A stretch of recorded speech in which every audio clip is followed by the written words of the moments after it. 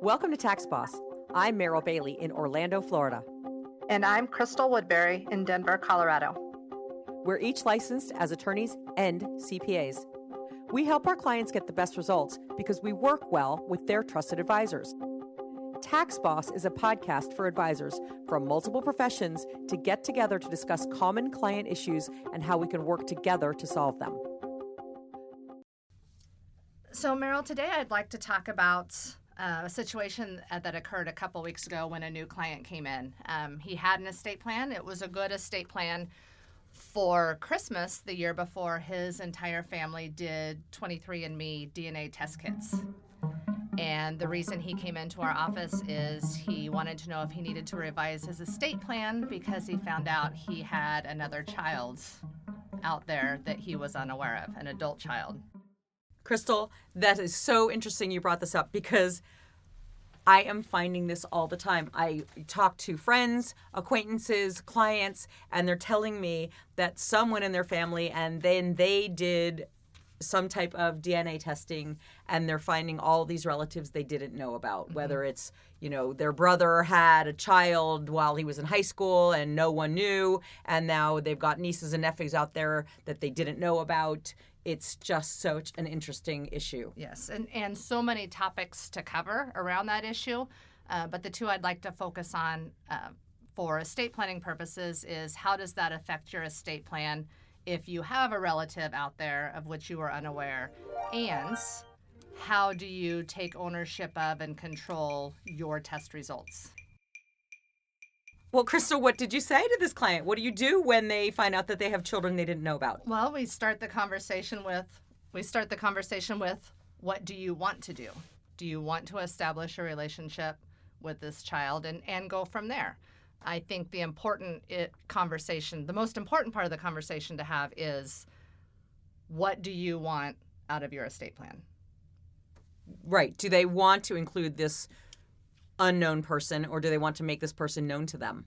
Right. And I do not believe when people take these DNA tests that that's something that's even on their radar. It's something that's fun. We're going to do this because it's fun. Find out what's out there. Find out what we have genetically that maybe we need to plan for. But I don't think finding new relatives to that degree of closeness is something people are thinking about. Well, I did it and found out that really the country of Ireland should just give me a passport because there's nothing else in there, which if you've met me, you probably know. Right. Now, but Crystal, on a legal basis, are these unknown biological children heirs under state law? Meryl, I think the answer to that question is, in true legal fashion, it depends. I went to law school because I hated when lawyers told me it depends. The words choke me. Yes. So the general rule is in most states, heirs at law are someone who is biologically your child and is not adopted out to another parent, or someone you have adopted that isn't your biological child. So if your client did not know about this child, how was the child legally adopted out? Correct.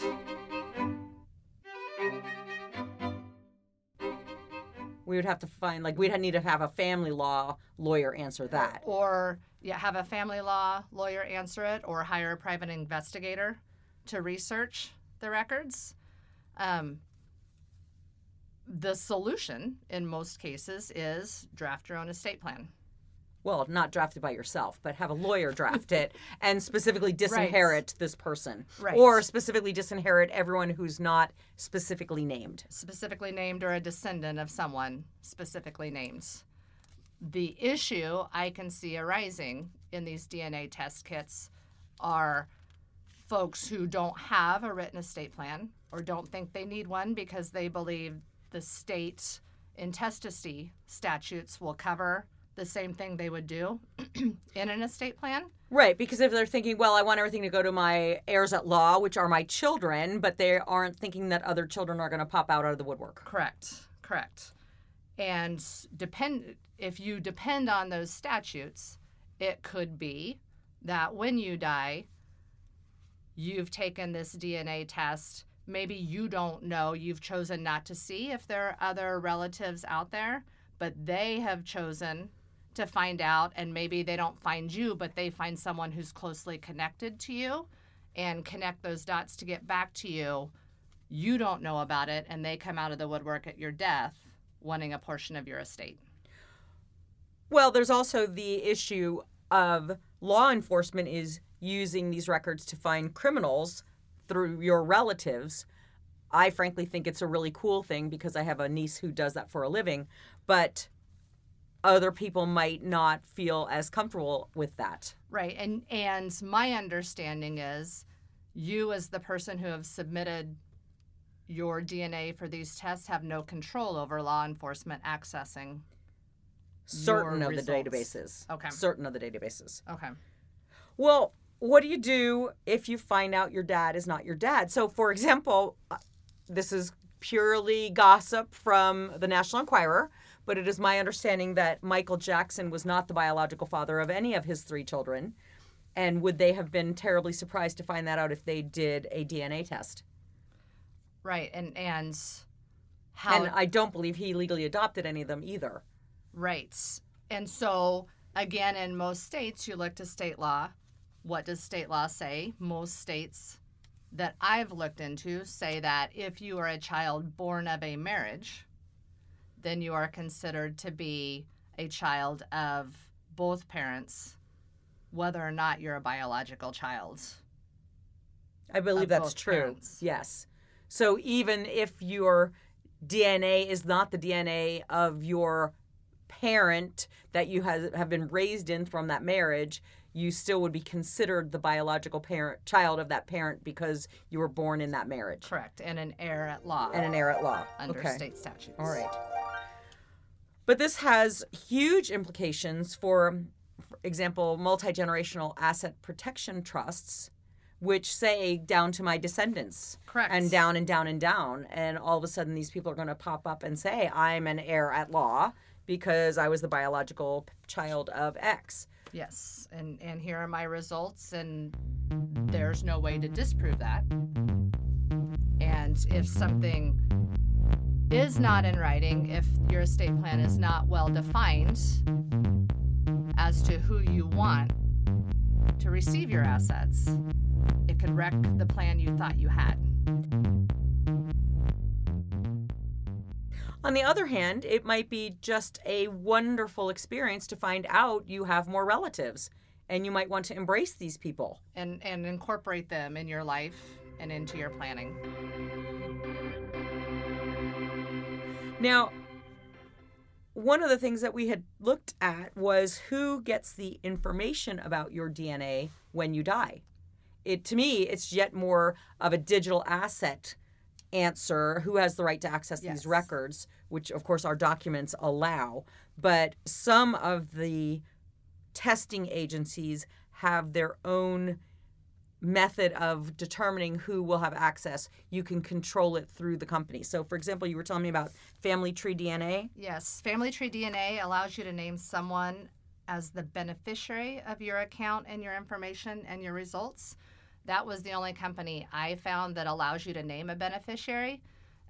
Looking at some of the listserv information and articles that were put out there, several other of the testing companies actually suggested you give your login and password to somebody else so that they can access it when the time comes. And the importance of this is you have genetic testing done, you have results out there. You may not, let's say I have it done, I may not give that to my child or to my grandchildren, but in 2 or 3 generations, there may be a need or a want for that information and no way to access it because the account is mine. Right. And nobody else had access to it.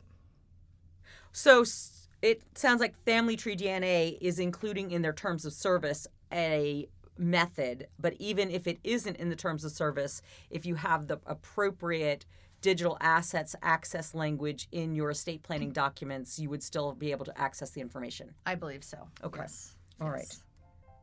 So I guess for concluding thoughts, if you're planning on gifting DNA testing as a present over the holidays, or if you're planning to do it yourself, you need to think through what will you do with the results, and what if the results are not what you expect. Yes, if the results are shocking, or even if the results are not shocking. I think planning for the results of your test, passing them on to someone, or making that information available to somebody down the line should they want those results, but also how it affects your estate plan and whether you need to or want to revise your plan based on the results, or if you do not want to rely on state law, because your results, even if you don't find out yourself your results, knowing that other people can link back to you, you may want to revise your estate plan anyway, just in case.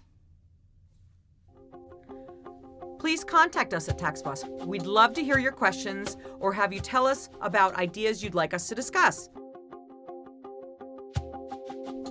Until next time, I'm Crystal Woodbury.